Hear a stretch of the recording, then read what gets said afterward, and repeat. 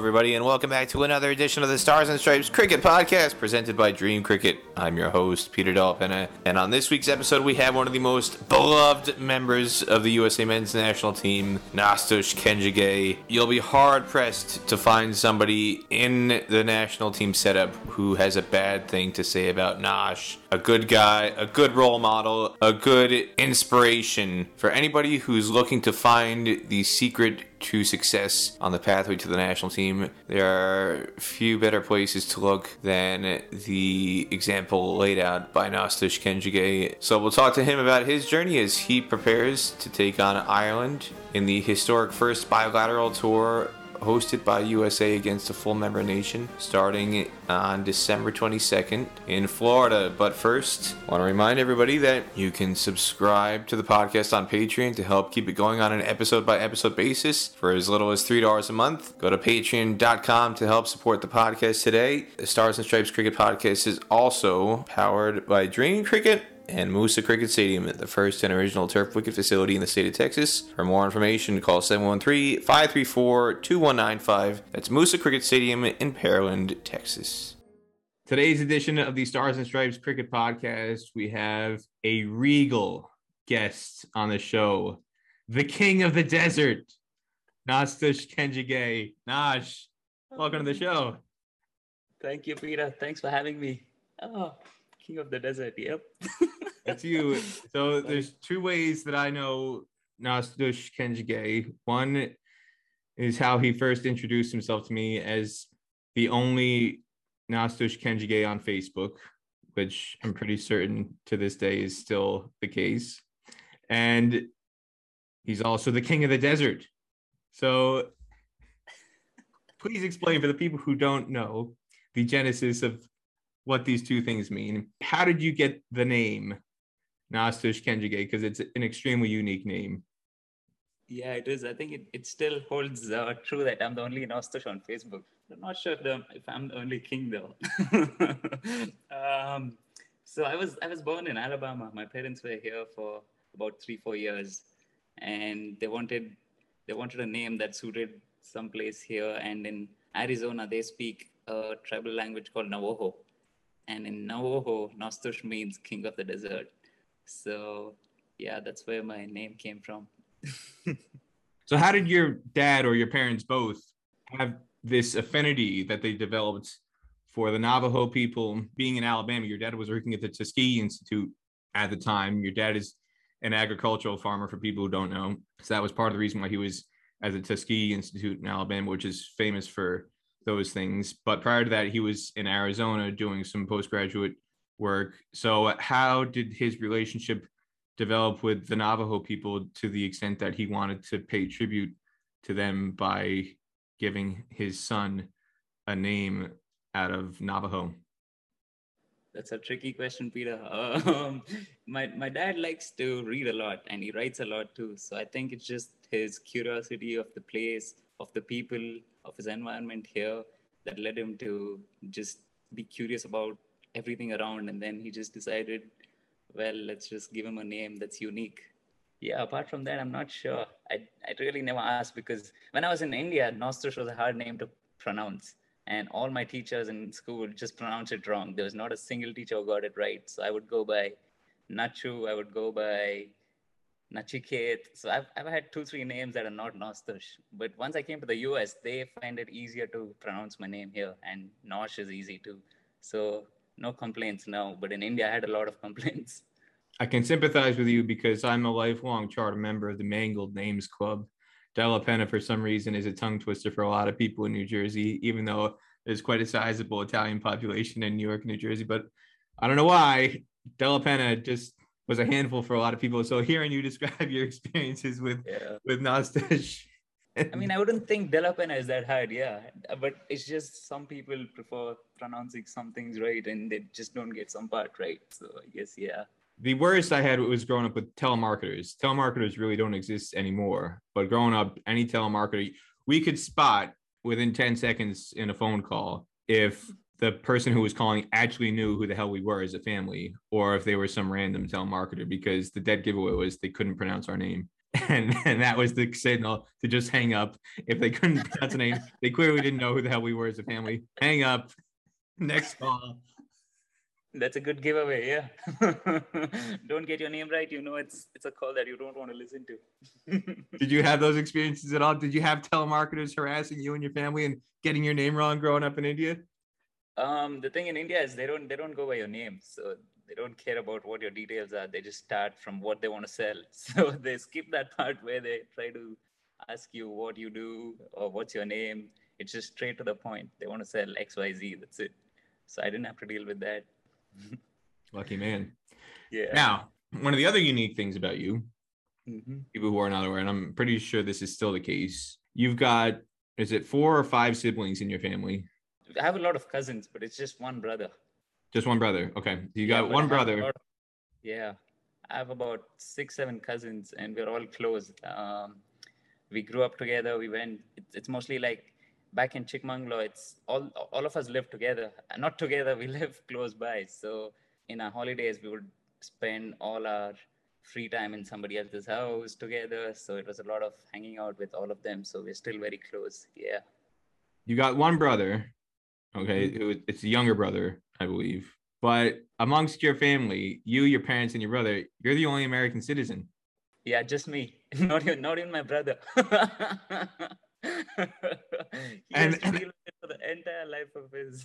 it's been a source of the sibling rivalry. You got the American identity. He doesn't.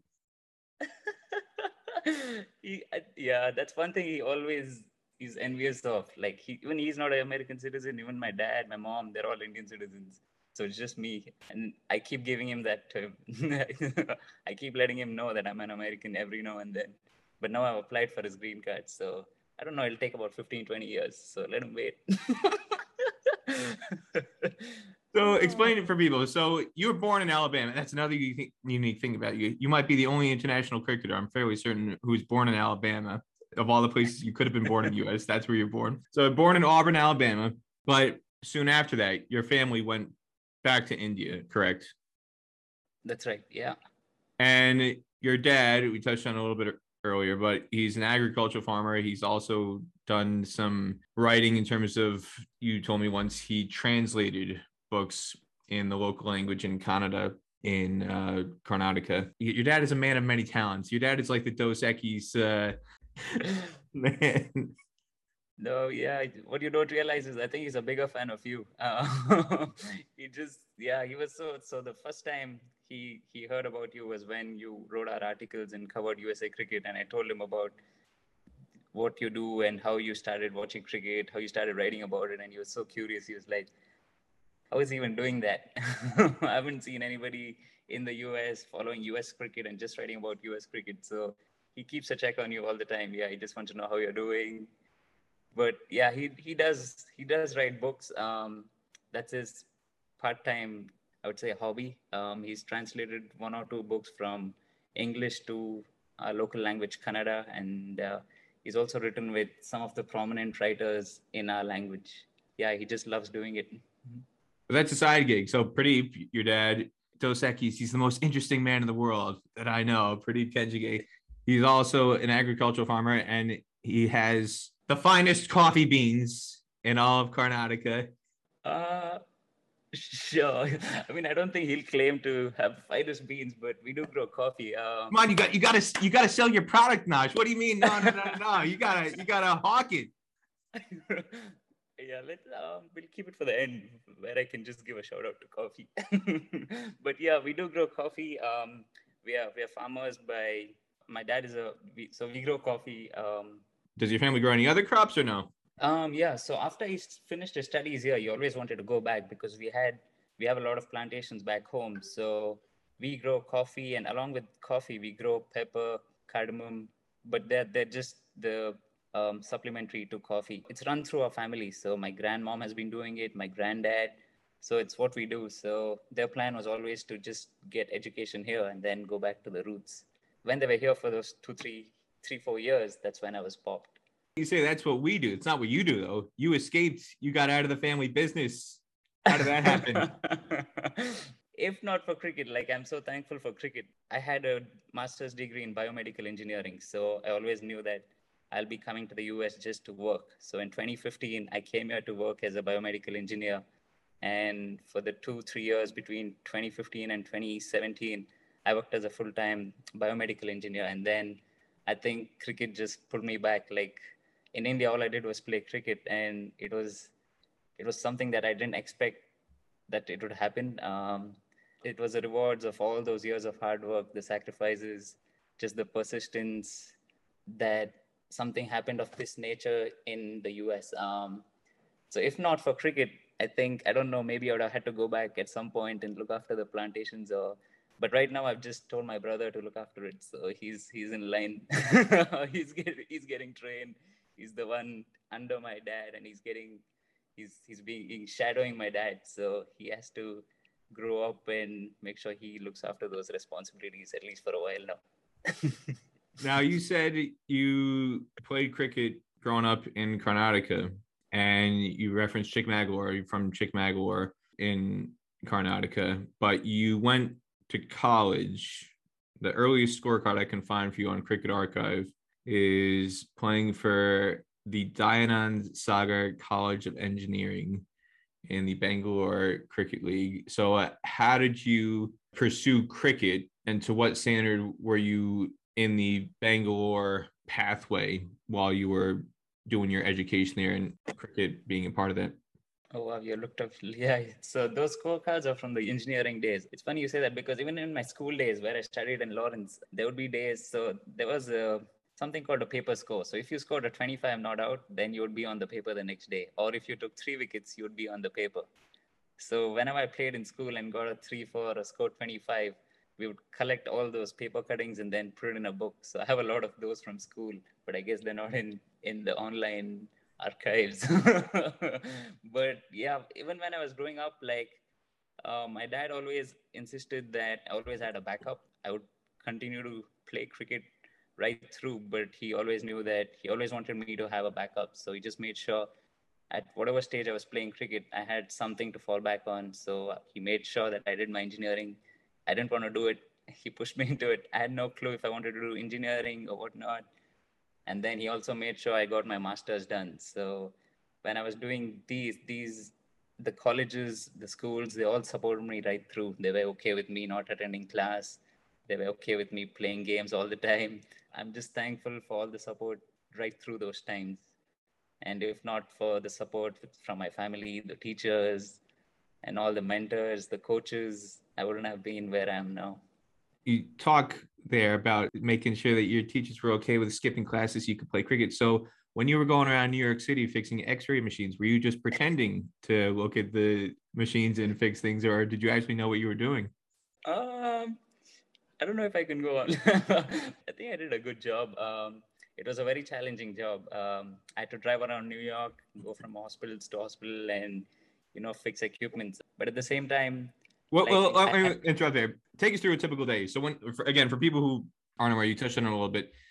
Your first job when you came to the U.S., cricket was not at the forefront when you first came after you got your master's. I think you came to Virginia originally because you had cousins or friends in Virginia, and then you worked your way up to New York within a few months in late 2015, early 2016. But your first job, you were in either Brooklyn or Long Island, and you would go into the city to go from hospital to hospital, fixing medical equipment or diagnosing issues with medical equipment so that you could then order the parts to get them fixed. And that could be x-ray machines, MRIs, CAT scan machines, high grade medical equipment.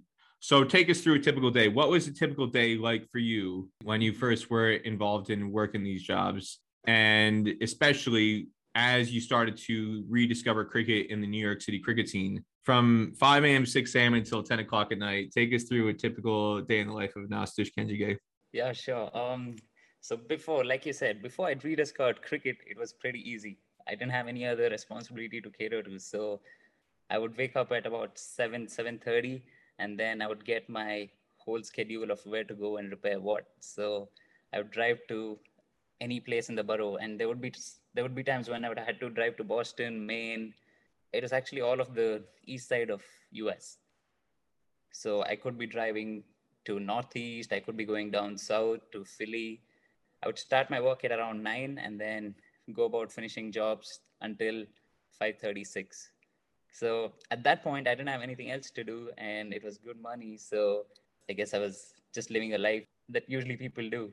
And then in a year and a half, cricket came back to my life, and then that got me excited because now I had something to look forward to every day. Like that is something I wanted to do. So, but at the same time, I couldn't quit my job because there was no contracts or there was no money in cricket at that point. So I would make sure put up my training. So I would go to the gym early morning at around 5:30 or 6, and then finish up my gym training, running, and then head to work straight from there, and then work the whole day, and then wherever I ended up. So there would be times when I would end up in Queens, in Bronx, and then I had to drive all the way down to Jersey. So I would practice in Crickmax. So the guys there, they know I would leave my work at 3:30. I would reach Jersey Crickmax at around 5:30, or even 6 through that traffic and whatnot. So it would be the rush hour. So it was about 2.5 hours of driving straight to Crickmax, get my practice done, and then go home at 8:30 or 9. So that was my schedule once cricket started. And I had nothing to complain about because that is what I enjoyed doing. So I was only complaining about 9 to 5 when I was supposed to work. The rest of the time, I was in my elements. I was working out. I was happy. I was practicing what I knew best. So those were the days like which I miss. But now since I don't work, it's a lot easier. So I can be flexible during the day and see what works when and then figure it out. And this was a 5 day a week activity. This was a 5 day a week routine for you. Yes, yeah, this would be on the 5 days, and on the weekends we would usually have games. So I would play games in Jersey, mostly in Jersey, and some games in New York. That would be on Saturday, Sunday. Yes. Now, part of the reason why you were doing this fanatical schedule during Monday through Friday was because at this stage you had attended an ICC Combine, an ICC America's USA Cricket Combine in New York City, which is where you were first discovered and identified. That was at Van Cortlandt Park in the summer of 2016. And that's when you were identified and invited to a USA national team camp in Florida that was centered around the CPL when the CPL was still coming to Florida. And that's when you discovered there was this opportunity that existed. You could go play for the USA national team. Not only did you discover it, I think your parents first discovered it then too. They had no idea what the hell was going on and why you were pursuing this lunatic schedule in pursuit of playing international cricket for USA. Part of why you were doing that was the eligibility rules at the time. The rules have since changed, but the ICC had a quirky loophole. Even though you were a citizen, and by rights you really should have been able to represent USA immediately as an American citizen, they still wanted to enforce a requirement that to demonstrate your allegiance or your commitment to the cause, you had to prove that you were coaching or contributing something to the local cricket community X amount of days per year. I think it was 100 days per year. And what was considered 100 days per year was 8 hours. 8 hours of work equaled a day. So if you did this 4 hours a day, going to Crickmax in the evening to do coaching or local development work at Crickmax, 4 hours was a half day. Doing it 2 days in a row would equal 1 day. And you had to just do this nonstop. And then if you did it on a weekend too during the winter, that would be a full day. That was one of the reasons why you're doing this. When you told your parents, what was their reaction? It's funny. So all of this time when I went to the regionals, the selections in New York, I told my parents nothing about it. So all they thought was all I was doing was working, because I didn't want to tell them, mainly because they'd lived through all these disappointments of me not getting picked through the age ranks of 13, 15, 17, 19. Like there were times when I would go for zonal selections, state selections, not Ranji, state selections, and not get picked. So at this point, I was like, I'm just not going to tell them. I'm going to try. I'm going to try. And if I get picked, they'll obviously know. So during the whole course of about 4 or 5 months, when I first attended the trials in New York, the indoors place that you were there, and right through the games where I did pretty well, they knew nothing about it. And it was only later when Ricardo Powell called me up. So I was driving from work. I was working at Maine, and it was a Friday. So I was supposed to come back home the same day. So I was driving back home, and Powell called me and he said, "You have been selected for the 30. You have been shortlisted for the 30." I just pulled over. I couldn't control my emotions. I just started crying. And I remember I called my dad.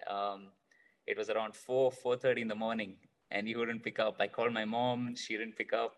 And I think an hour later, he called me back, and I had to tell him the whole story of me attending the trials from New York, the indoors place, to all the games that we played in between.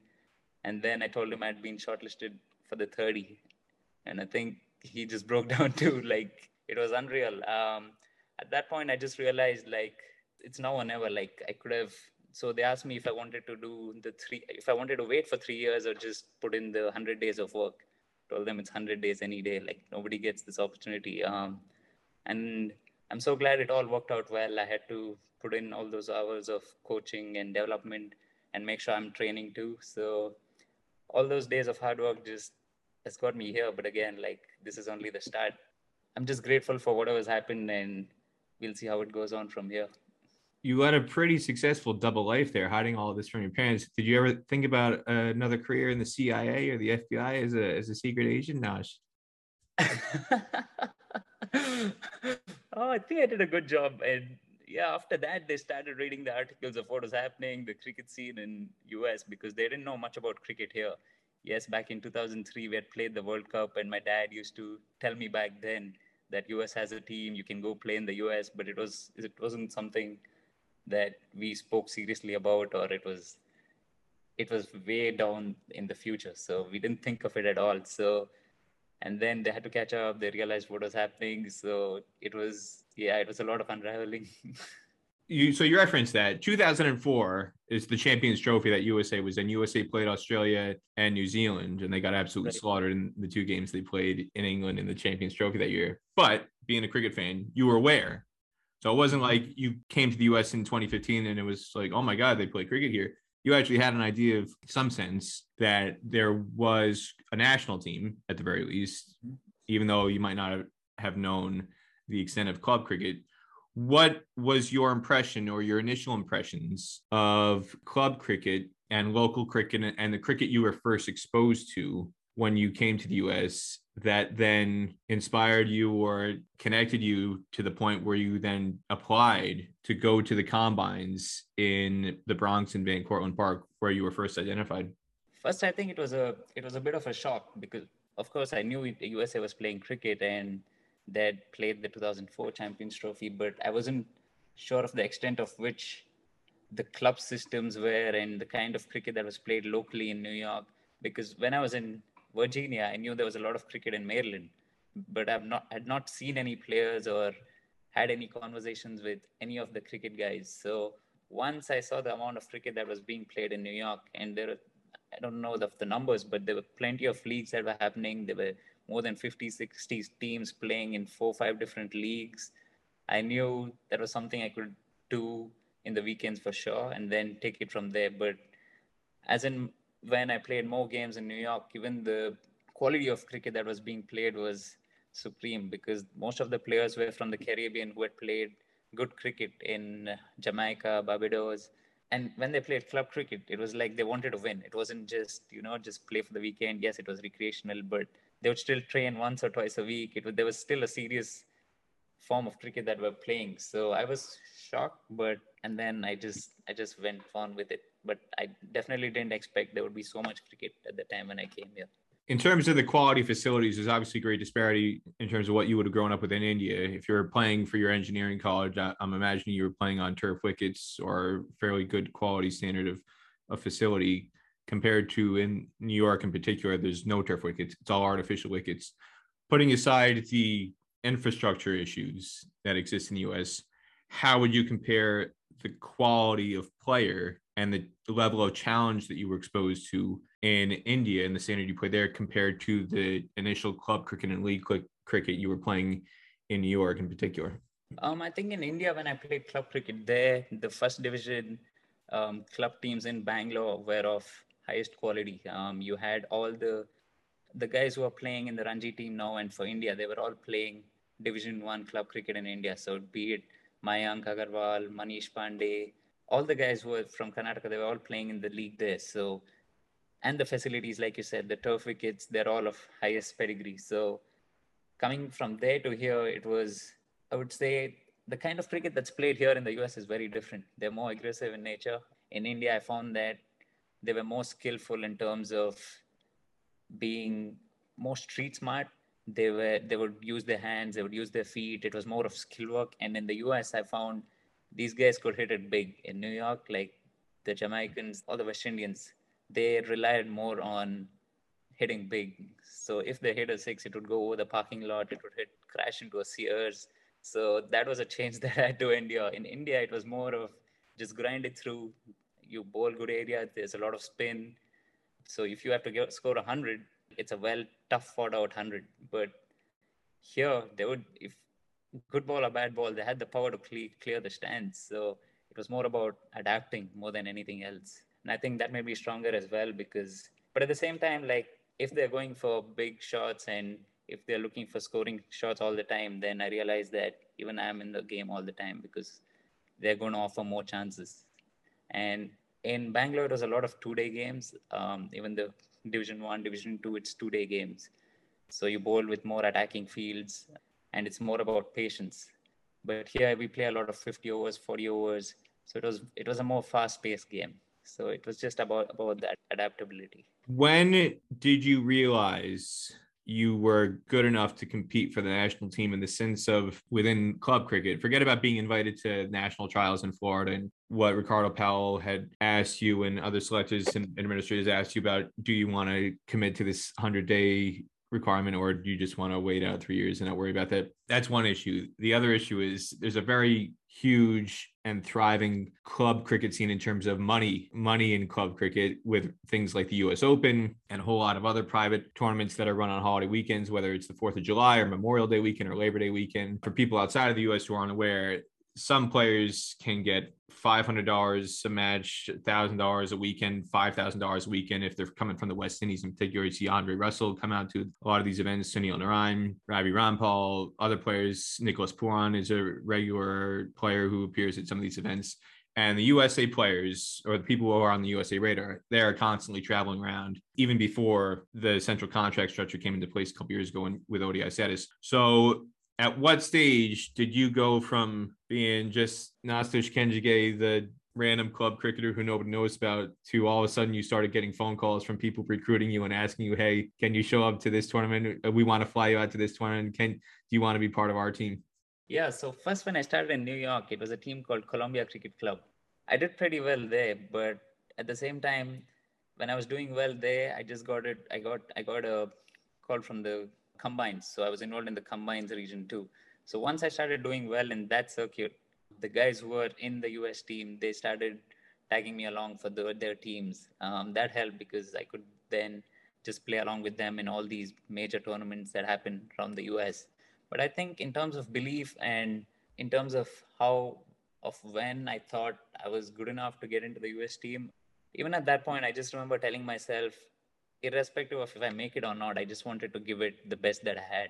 And I've always had the self belief. I think that's one thing that's in me all the time that's helped me get to where I am.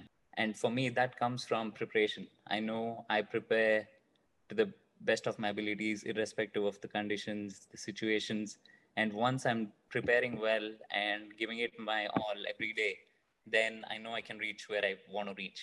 That's always been one of my biggest philosophies. And I think it comes from my dad. He's always pushed me when things were not going well, even in India. So in New York, when I got drafted into the combines and then I was playing well in the club cricket, I always knew if I just keep doing the right things and just doing what is supposed to be done and not worry about who calls me and what happens when I go do there if I don't do well. I think it was all about just staying in the process and in the present. And regarding money, I remember I played even after I got selected for the combines, the 30. I remember I went to Little Rock and I went to 2, 3 more places playing for free. I always believe that money will come when it has to. I've never chased money, even though it's funny to say because yes, you need money to live and stuff, but always believe that if you take care of the stuff that matters and if I can give my time, my effort to cricket will take care of me. I've always believed that. So money followed me later on, but it's never been my priority. Even now, I don't go to teams that offer me the most money or anything like that. So it's just been cricket. And I'll continue to do that way because it's just what I believe in. It's always different for different people because people are in different stages of their career and they have different priorities. But for me, it was always cricket first and everything else second. You mentioned Columbia Cricket Club. For people who aren't aware, I was also at one time a member of Columbia Cricket Club, though not at the same time as Naj. But I remember the players that you would have played with. So like Ajay Chopra, Madura, guys who've been around the club for a long time. I was around there and got to play in the scene. So my 6 degrees of separation, I can say I am from the same club as a USA national team member. But the standard of cricket at Columbia that we played in the club cricket team there was not the standard that would attract the attention of the USA national team. So again, I guess what I mean from that standpoint is not to be disrespectful to my fellow Columbia cricket alumni in New York City, but on just a very realistic sense, was there a tournament or a sequence where you can think of where somebody called you up and invited you or was recruiting you, where it kind of clicked in your head like, oh, this isn't just some like random pipe dream I've got. Like, oh, I want to play for the USA national team. A lot of people say, oh, I want to play for USA. I want to play for USA. I want to play international cricket. Where it went from that to person X called me up. Like, aside from Ricardo Powell, somebody else in a club team in one of these franchise events called you up and it was like, oh, geez, like they actually want me. Like they must think I'm pretty good. Like maybe I do actually have a shot at making this happen. Yeah, there were plenty. So one is I think in New York, I was also playing for Atlantis Cricket Club, and Steve Messiah, he was playing in the same league, and we played against each other. So Steve, I'd watched him play in the 2004 Champions Trophy. So when I saw him playing in New York, I connected the dots. So I went and spoke up to him. I spoke to him after the game, and he was pretty impressed. He was actually more impressed with my batting than my bowling, which was strange. So at that point, did you pull out the reverse sweep against Steve Messiah's seed? That was early. So at that point in 2016, to be frank, in India, I never worked a lot on my batting. It was just bowling because it was hard enough to just manage college exams, assignments, and then cricket practice. So whenever I went for cricket practice, it would just be bowling, fielding. So it was never batting. I never put in any effort on my batting. And in 2016, 2016, Steve told me that at that moment, I told myself, okay, hold on. He thinks there's something in my batting, but I'm a bowler. So that point, it made me realize if that could take me a long way. And then one thing led to another. There was a tournament in Little Rock, Arkansas, that I played, where all these big guys were playing, and I defended I think it was 4 or 5 runs in the last over to win the finals. That helped me get some more tournaments, some more teams calling me for other tournaments, and then ended up playing all the other tournaments. So it was one thing leading to another, but my focus was always the camps and the trial games that were in our schedule. So I would always have my eye on those and then play these tournaments as a stepping stone to do well in those trial games. And the stepping stone from those games got you into the national team. You got your USA call up for your maiden tour to go to Uganda in May of 2017 for World Cricket League Division 3. And the tour started off in South Africa. You guys went to Potchefstroom for the start of that tour, and then you worked your way to Uganda for the first official match against Oman. When you first got the call that you'd been selected to tour with USA for the first time, take me through how you received the news. And then also, what was it like and what did it mean to you to put on the USA uniform and suit up for your first ever international match? So before Uganda, there were those trial games, and that was back in Houston where I did well. That was unreal, like getting the 5-4 in the trial game. But before that, I remember I went to South Africa. I quit work at that point. I said, this is the time to quit. So I went to South Africa to train in January because in New York, there wasn't much going on. It was snowing, it was cold. I couldn't find any place to practice. So I thought I'll go to South Africa. And there I actually met a lot of guys who are here now. So I trained along with Shadley and Connie Dry. They were in their first class team over there in Free State.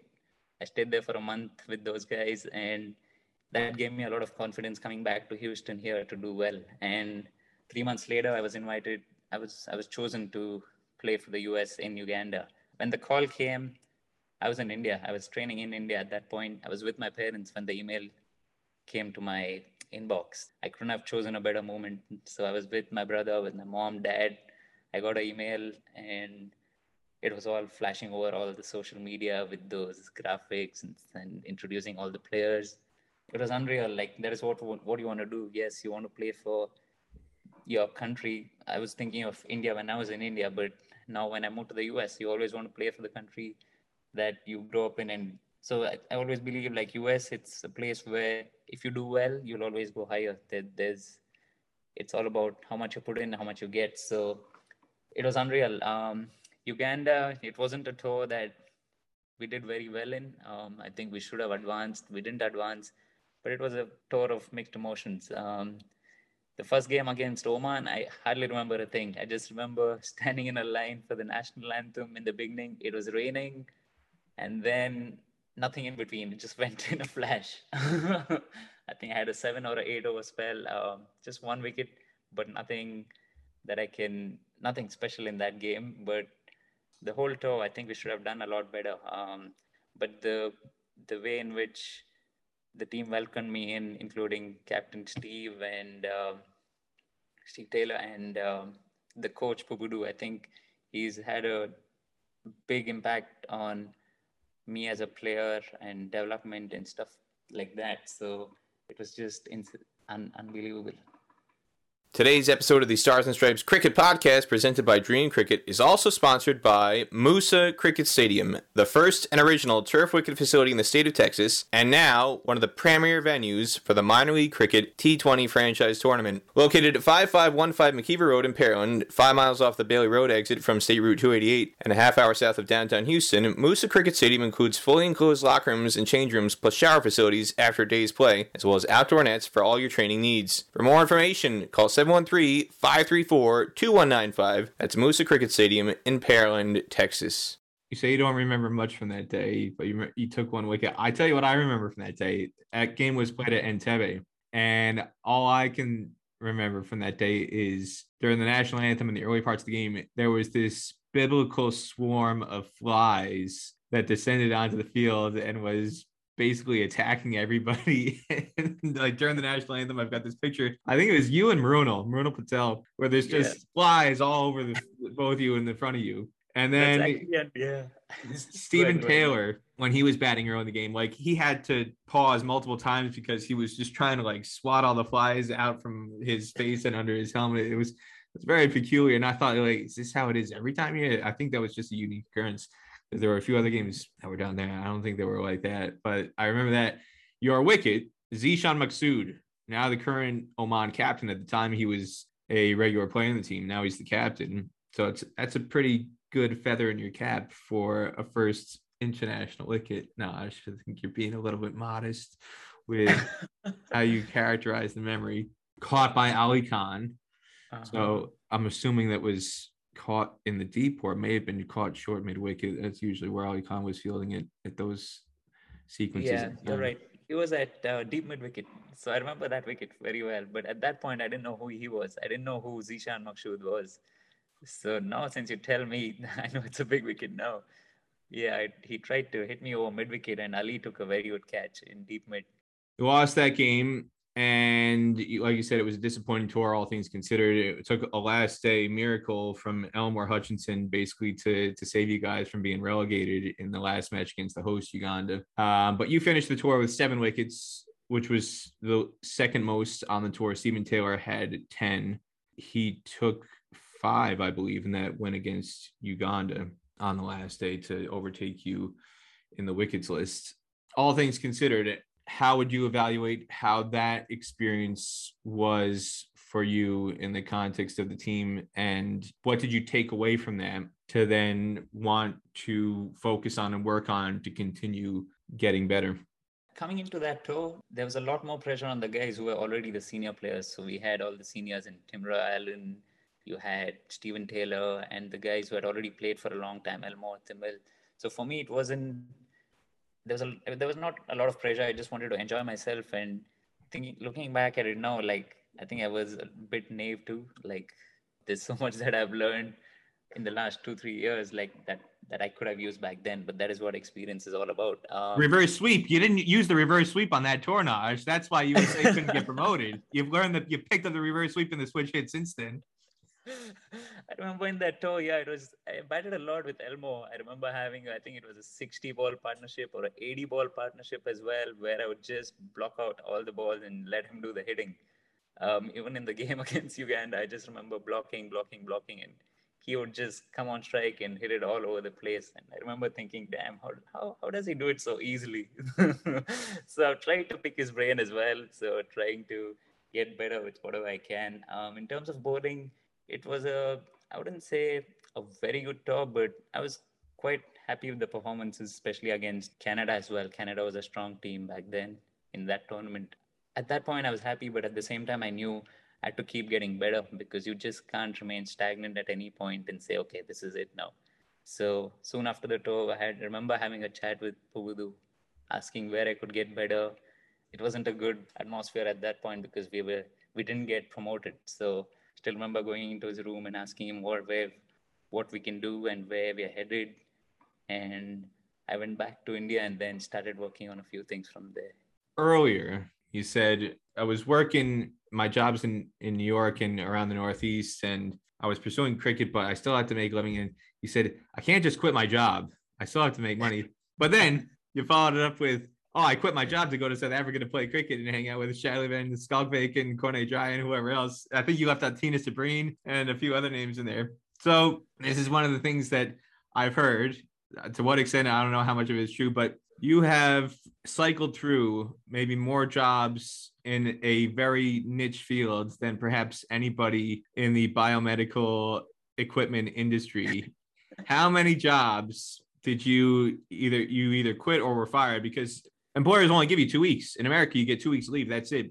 So yeah, playing for USA is a huge honor, but they want somebody showing up to the job who's actually going to show up at 9 a.m. and fix the equipment. And playing for USA is not going to help get their X-ray and CAT scan machines fixed and their MRI machines fixed. They need somebody to do that. You go through a bunch of jobs because every time you went away on a US tour, and this was why getting central contracts was such a big deal and getting ODI status, because it meant a player in your position didn't have to quit a job every time you wanted to go on a tour. You could now focus on cricket full time. But how many jobs did you actually quit or were fired from over this whole 2 to 3 years kind of process in order to continue pursuing your true passion, which was cricket?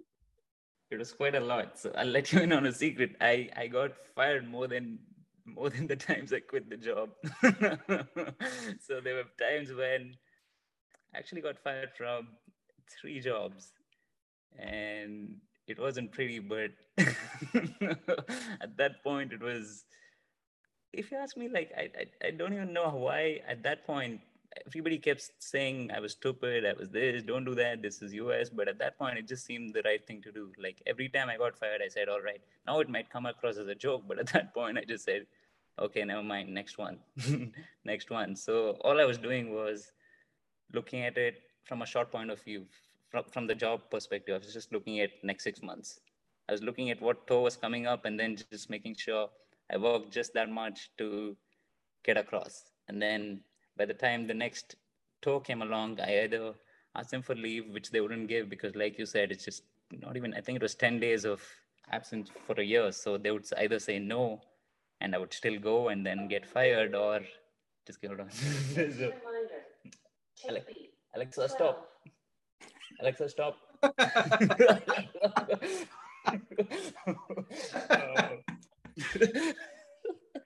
Alexa's worried about you. Alexa's worried about you getting fired again, Naj. It's okay. So yeah, it was just... Let me ask you this. Were you so good at fixing all this equipment that no matter how many times you get fired, somebody was always going to call you up because you were that much in demand that you were so damn good at fixing this equipment and diagnosing the issues? To be honest, I wasn't know. If you go through the referrals and my ex-colleagues, I don't think they'll have a lot of good things to say, because all I was do was just try to get out early and then come in late to work. It's not the same thing with cricket, though. I don't think there are a lot of people who would say nice things about me at work. But yeah, it was, well, there were some of the guys helped me to get a job in California. That didn't work out because I didn't want to move to Cali at that point. There was an opportunity in Jersey from one of the cricket guys that I had to turn down because there was a tour coming up. So it was all just short-term focuses.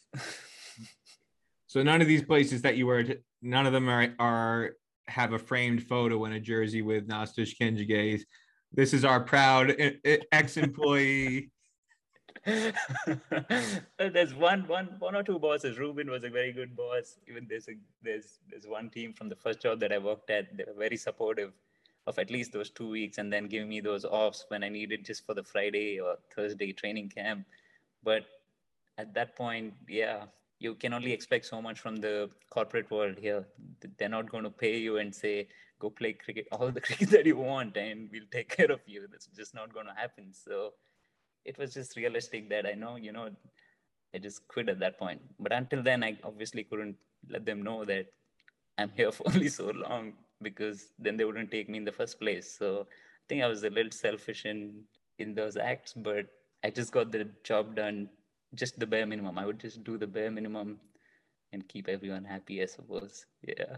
It sounds like the first job that you described, you said, well, one of my bosses was actually happy. It's like, oh, we got somebody who plays for USA. And then by the second, third tour, I was like, oh, geez, we got somebody who plays for USA. That's exactly what would happen, yes. So the first time I went on a tour, they would be excited, send out emails, send out all kinds of pamphlets to everybody, that, this, that. And then by the time the third tour came about, they said, is this all you're going to do? Yeah, no, wasn't pretty. All right. So you said you were fired from 3 jobs. How many did you quit? Did you lose track? Quit as in I lost. So it was more of me turning down offers more than they selecting me and then me quitting. I'm a kind of person who's fine. It's very hard to say no. So there would be times when I would say yes, join, and then they would fire me. I would just wait for them to fire me. So for me to quit, I think there's just one place where it was a mutual thing where I told him, listen, this is not going to work out because we have a full calendar coming up, and then it was mutual. Yeah. Now, we're laughing about it now. You said it's funny now. It wasn't funny at the time. No. You've made it to the USA. You're now a full-time player. But aside from the personal stress, I would imagine this put you through at certain times. What was your family thinking? The first 2-3 years, they were over the moon. I mean, if I was excited, they were 100 times more excited. They would go around telling all the family and sending pictures of me, the articles, because I think that is one thing if you ask them 15-20 years ago what they wanted me to do, they would say play cricket for the country, and that is what I've been doing. So the first 2-3 years they were okay with it, and then there comes a time when they start asking you, are they looking after you? What's with the contracts? Is there any certainty? Is there any kind of a plan? Because there was a time when you would play one tournament and then you wouldn't know what's going to happen next for the next 3-4 months. You just didn't know if there was a camp coming up, and even if a camp came up, it would be with 1 week's notice. So it wasn't the best ideal situation, but at all times they've been 100% supportive. So if not for them, it would have been much harder. They've just told me, just do whatever you think best suits you, because that comes from the fact, I think, because they know I can go back. I think they think that I can go back to the medical field, but I don't know if I can go back to that field. So one of my other motives to just keep performing and doing the best I can is because I don't want to go back to the medical field and work there. But they've been 100%. I mean, they can't ask for anything better, so they're just happy. What made you so driven or so determined to actually believe and stick with this and not give up and not say, all right, you know what, I've been fired from 3 jobs, or would it have been 4 jobs or 5 jobs, or was there a certain point where you had set kind of like a deadline in your own mind where you said, all right, if we don't have full-time contracts, or if we don't get ODI status, then you know what, I've got to really prioritize earning, and I can't keep doing what I'm doing, because after a certain point, even after I retire, by the time, you're 35, 40, you might not have cricket. You still got to have a job after cricket, and you could be burning future lifelong career prospects. Did any of that ever enter your mind, or were you just thinking in the immediate, no matter what happens, I'm just going to continue pursuing this until it fails, or it just doesn't happen because I don't have a plan B? Yeah, I remember in 26 when I in 2017 when Tom Evans was running the whole combines and I made it to the 30, he sent an email. He said, "This is going to be a long-term plan where it's a 5-year plan. We're looking at developing players for the next 5 years, picking a team, making a good culture." This was along with Pugudu, so I knew I would give it everything for those 5 years at least. So until 2022, I just knew it would just be cricket. Obviously you don't want to put timelines in a sport because 5 years is a very long time in any sport. In the back of my head, I just knew it would be 5 years of just cricket. I didn't mind not having a job and whatnot until 2022. But then as years rolled on by, we started. So we knew we made it to the ODIs and we have a World Cup in 2023. There's a T20 World Cup next year. There's a T20 World Cup in 2024. So one thing led to another. I think it's just having those goals in mind. If you ask me today, like I want to give it everything. So whatever I do, whatever I'm doing today, I just want to make sure that I keep giving my best until maybe the 2024 World Cup. Again, like if you ask me, if you interview me in 2027, then I can go backward and connect the dots. But right now it's very hard. So it's just giving your best every day and then just taking it day by day and just staying in the present. But we have so much cricket now in the calendar. There's so much to look forward to, and at the same time, it's you got to keep improving because it's not going to get any easier. Now, you mentioned the 2024 T20 World Cup, and there's also another T20 World Cup coming up next year. Nash, you were the leading wicket taker in the last T20 tournament you played for USA in North Carolina. You took 12 wickets for USA in 2018, and you haven't been picked in the T20 match for USA since then. What the hell is going on? Yeah, apart from work, I think even in cricket, even when you get picked for US, there's always going to be up and downs. It's not in my control. Like I cannot control a few things, but I'm obviously disappointed that I've not been in the T20 mix in the last tournament as well. So all I can do from my end is just keep getting better. I just want to make sure that I'll be the best that I can ever be. So it's just about getting up every day and just trying to do that. But I think I had a good tournament in North Carolina, so it was a little surprising after that I haven't played. But there's so much cricket to go, so just got to be optimistic and keep looking forward. Are we going to have to organize a protest, a picket outside of DeBartolo Way in Santa Clara, outside of Parag Marathe's office at Levi Stadium to get you back into the T20 team? Well, we haven't. Yeah, I think we've played about 5 to 10 games now of T20 that I haven't played. But well, you didn't go on the Bermuda tour. So Bermuda 2019, I could say the reason why USA lost that didn't qualify in Bermuda in 2019, they left out Nasish Kenjike. What happened?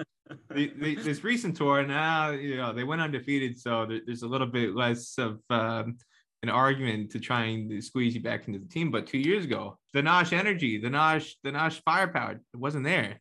Yeah, personally, it was a big disappointment because I'd done well before that as well. But there's been so many changes in terms of management as well because Pugudu left and then the new set of coaches came.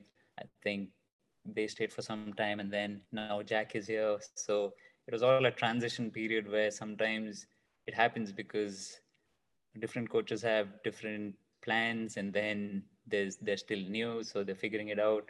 But I think for me as a player, I cannot be looking at all those things. It's what's got me so far is what I've been doing on the field. So I have to just continue doing what I do. And I'm just glad that we did well in Antigua and we have a big series in Zimbabwe up next. So all I can do is prepare. Do you consider yourself just now a 50 over bowler, or do you really target a way to get back into the T20 team? No, definitely not. No, if you ask me, like, I haven't labeled myself as a 50 bowler or a T20 or anything of that sort because obviously I haven't played, but it's because the selectors haven't picked me. It's not that I don't want to play or anything like that. So I would obviously love to play and be part of the T20 side where I can do well. I want to win games for the US team. So that's what I want to do, irrespective of T20, 50. And I think if you have the skills for 50, you definitely have the skills for T20. You just need to be a little smarter and stay ahead of the game. I will get my chance at some point. So I just need to make sure I'm prepared when that chance comes. You heard it here first. Naj said he's getting his chance. He's going to make it happen. Get out of his way. Get out of his way. No, Peter, I just said I will get a chance at some point. I'm sure. So I just got to be ready when that comes. USA's got the two T20Is and three ODIs, first ever matches against a test nation for USA on American soil. Again, 2004, USA played Australia, New Zealand, but that was in England. First matches for USA on American soil against the test nation. What would it mean to you to be a part of the starting 11 in December in Florida for that series? Oh, it's a big series, right? So there's a lot riding on it. Ireland obviously is a great side. They've just beaten England. They're a top 10 nation. So it'll be a good experience. You always want to see how you fare with these guys. You play the sport to know where you stand against the top guys. So it will be really good series. It's our home ground in Florida, so we obviously have the advantage. 5 games. It's definitely going to be fun. Yeah. What are you most looking forward to about that experience? I think it's just the experience of playing against a top team. Yes, we have played against other top teams too, but this is one team they know what they're doing. They're very skillful and they play to their strengths. On their day, they can be explosive, but at the same time, like we play the sport because you need to look at your side and not worry about who you're playing. You just want to compete with the best. So it'll be nice to see where you stand against this top team, and then there are going to be more teams that are going to be of similar caliber in June. So it's just a test in the short term that you can just know where you stand and stuff. Yeah. One or two other questions before we get to the favorite 11. Mm-hmm. Your dad, your family. Now, you've gotten a chance to play for USA all around the world, but one of the most special experiences I would imagine for you was going to Nepal in February 2020 because your dad, your mom, and I think some of your aunts, your mom's sisters, I believe, came to Nepal. They were in the crowd in Kathmandu. There was a special VIP section just for the American fans, and your family made up the overwhelming majority of that VIP American fan section. And I'll never forget, you were on the field as a sub fielder in one game at mid-off, I believe it was, and you took this insane one-handed leaping catch on the ring, and the whole stadium went silent. It was against Nepal, I believe. And the only person I could hear in the stadium when the stadium went silent was your dad. It could only have been your dad who went, yes, yes, started screaming, going out of his mind. I thought, what a cool moment it was for your dad and your family to be there. Take us through that moment, that experience. What did it mean for you for the first time, to have your parents and your family be able to see you in person and have a special moment like that? Yeah, it's truly a special feeling when your family comes all the way to watch you play for US. So yeah, you're right. It was my dad, mom, aunt, uncle. So they came all the way to Nepal to watch us play in Nepal, and it was a packed stadium. The crowd there was insane. I'm not sure of the numbers, but we were playing Nepal, and I just found out that I won't be playing. So I was extra disappointed because they were there, and then I wasn't playing. So I was just sitting there, just watching the game, getting the drinks out and stuff, and then I was called into field because I was the 12th man, and I just think every small chance that you get is an opportunity. So, I mean, obviously now it feels like, oh, wow, I just took that catch and it was insane. But at that point, I just wanted to do the best that I could when I went in. Obviously, I was disappointed I couldn't bowl or anything, but at that point, all I was thinking was do well, any half chance, something that I can contribute to the team. Then it worked out in such a way that they were watching, and then I happened to take that very good catch. So they were excited. They have been the biggest fans for me during all these years. So something to cherish for the rest of the tour for them, apart from their shopping and them having fun. Yeah, just that small little moment. For somebody who is an American citizen who grew up mostly in India to then come to America, and it's not just the cricket. You said, you touched on it, you characterized, you come to America and it's a place that you love because if you put in the work, you're going to get rewarded for it. So what does it mean to you to be an American, first and foremost? And what does it mean to you to be able to represent USA? I think it's a land of opportunities, right? Like, I still think compared to other places here, you can build what you want to showcase to the world. So if you have something to showcase to the world, you can always build it. If you have the right foundations, if you have the right perspective and the right focus and stuff like that, I think it's a place where people will help and support you to build your dream. I think that's true here because remember when I came in 2015, like I could have been passed on because I hadn't lived here and stuff like that, but they were still supportive. And at this point, I'm just thinking win games for the US team. So there's no other anything else that I'm thinking about. It's just, yeah, whichever game I play, just be a match winner. And you have been a match winner on numerous occasions for USA, and you will be in the future, not just with the ball, but with that reverse sweep and the switch hit, which was a thing of beauty in Texas at the USA National Championships. Now, Nash, I gotta give you a hard time a little bit on this. You posted some photos I saw on social media of the team at the Nationals and you playing for the Southwest, captaining the Southwest. But the photo you didn't post was you playing the switch hit and the reverse sweep. I made sure to get a shot of you doing it, and you didn't put it out there for the world to see. What gives, man? Oh, there's a story behind that, Peter. So what happened was, first I went through the photos that USA Cricket had posted, and I just saw those 3 photos. That's it, of me, nothing else.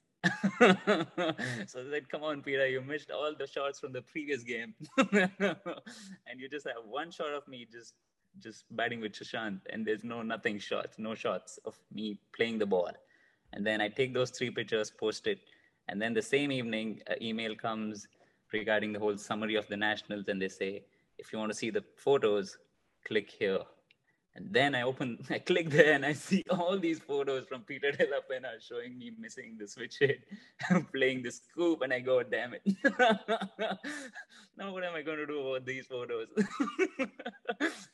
And those are good photos as well. So I'd already posted these 3. I said, no, I'm not going to push and post some more. Oh. You scored an unbeaten 85 in one match. A match-winning unbeaten 85. To go from a number 11, where you started your career for USA, to now be so highly regarded that you were promoted above Jaskaran Malhotra of 173 not out fame and 6 fame. And Saurav Netravalkar, he was giving me a hard time. I said, after you made that score, we were in the hotel in Houston, and I said, I guess Jack was pressuring. Jack knew what he was doing, putting Naj at number 5 ahead of Jaskaran. Saurav goes, Jack, what do you mean, Jack? Who says it wasn't my idea? You don't want to give me any credit. What if I was the one who thought it? I'm the one who believes in Naj's batting. So quick, take us through the evolution of Naj Tushkendjige from number 11 to all the way up to number 5 to USA, and in the middle over for the Southwest as a reverse sweeping, switch hitting, scooping demon. Well, the first thing about Southwest is I was the captain, so I don't have anybody to answer to except the coach. So I just pad up and walk in. Well, no, in all seriousness, I think Jack has been very instrumental.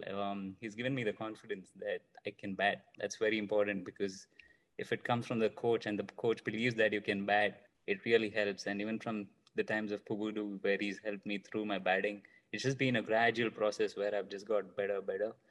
There's still a lot more work to do. I still need to score a lot of runs. I think it's just from the support from guys like Saurabh and Jack who have believed in me, and it's just helped me just concretely believe in myself more and then just train. And I'm just happy I got the runs in Nationals, but again, I just need to keep working and make sure I keep scoring runs.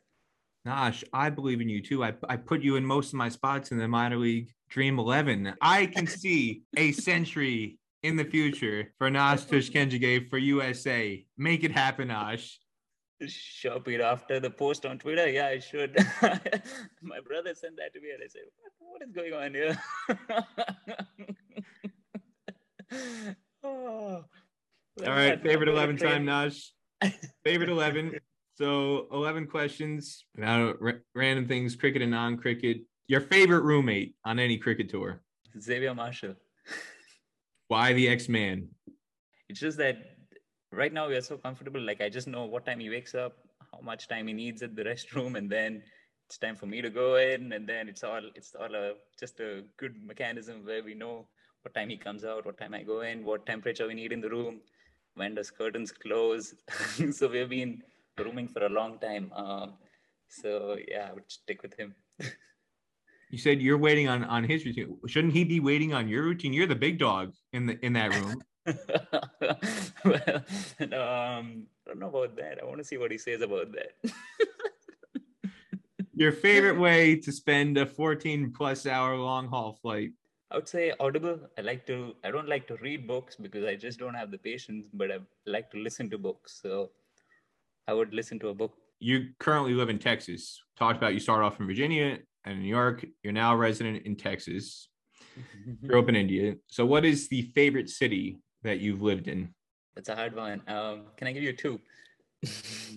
I'll give you a couple of them. Bangalore, Bangalore and Dallas. If we had to make a pick of the two, which would you choose? For the current situation, Dallas. Your favorite cricket ground experience that you've had as a player or as a fan? There have been quite a few that come to mind. The UAE. I would go with Sharjah. Yeah, just the whole vibe of, I'd watch Sachin bat in Sharjah, and then just to stay in the same, when we played against UAE and Scotland, to go to that same dressing room and the same pitch and the same ground, just relive. I could see like what Sachin would have hit and how people would have done that, this, and to play there, yeah, Sharjah. Your favorite cricketer of all time? Has to be Rahul Dravid. A fellow Karnataka. Why Rahul Dravid? Just the way he goes about his business off and on the field. Like, I think I've told you before, like, there would be times when he was the Indian test captain, but when he was in Bangalore, he would come back and play for his club, the first division club that he plays for, and he would still field all the 90 overs standing in slips, even when he didn't have to. Like, he can just go sit down, come bat, and then go back and sit down. But he wouldn't do that. Like, he would make sure he's fully committed to the team, dive around and just stand in slips all day long and help the boys out. The things that he does, yeah, dedication, commitment, the passion that he has. Your favorite non-cricket athlete of all time? Go with Federer. Federer comes to mind. Just his poise outside, like we all know what he does on the tennis court, but the impact that he's had outside as well. Just a perfect role model.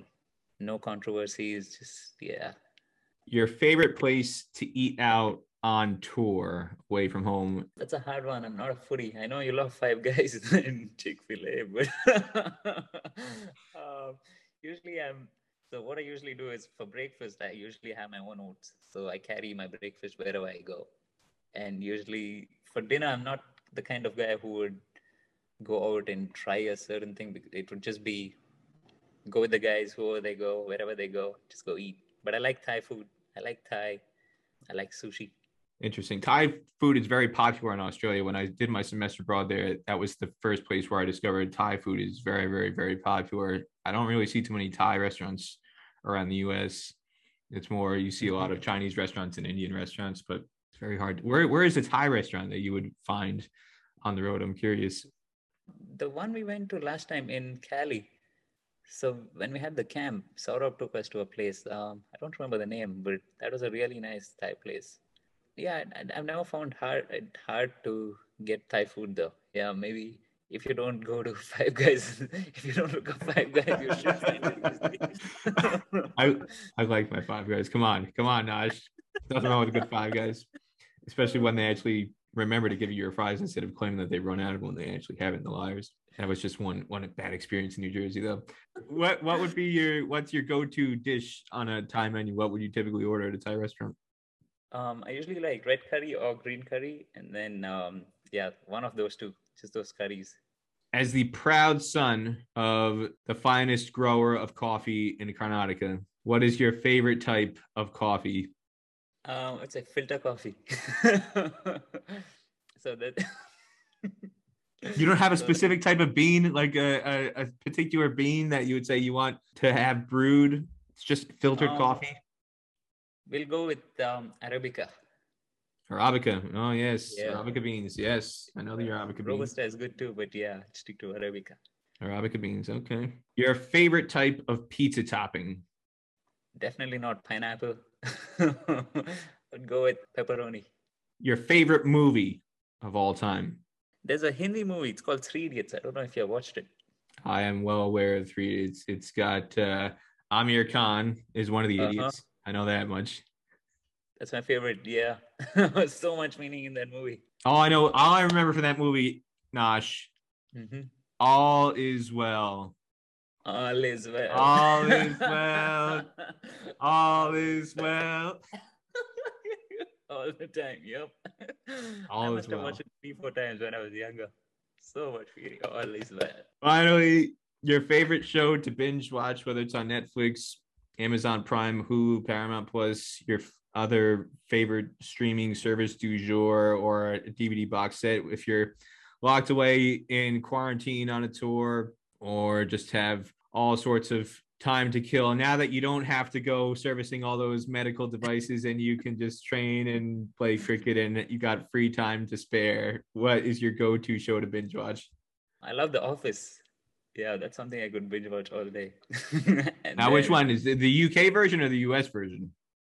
That's on Netflix. I don't know if it's what version is. I think the UK version, the main role was Ricky Gervais, and the US version is Steve Carell, who's the main role in The Office. Carell. Yeah, Steve Carell. The Steve Carell version of The Office. Yeah. Okay. And Silicon Valley. I don't know if you watched it.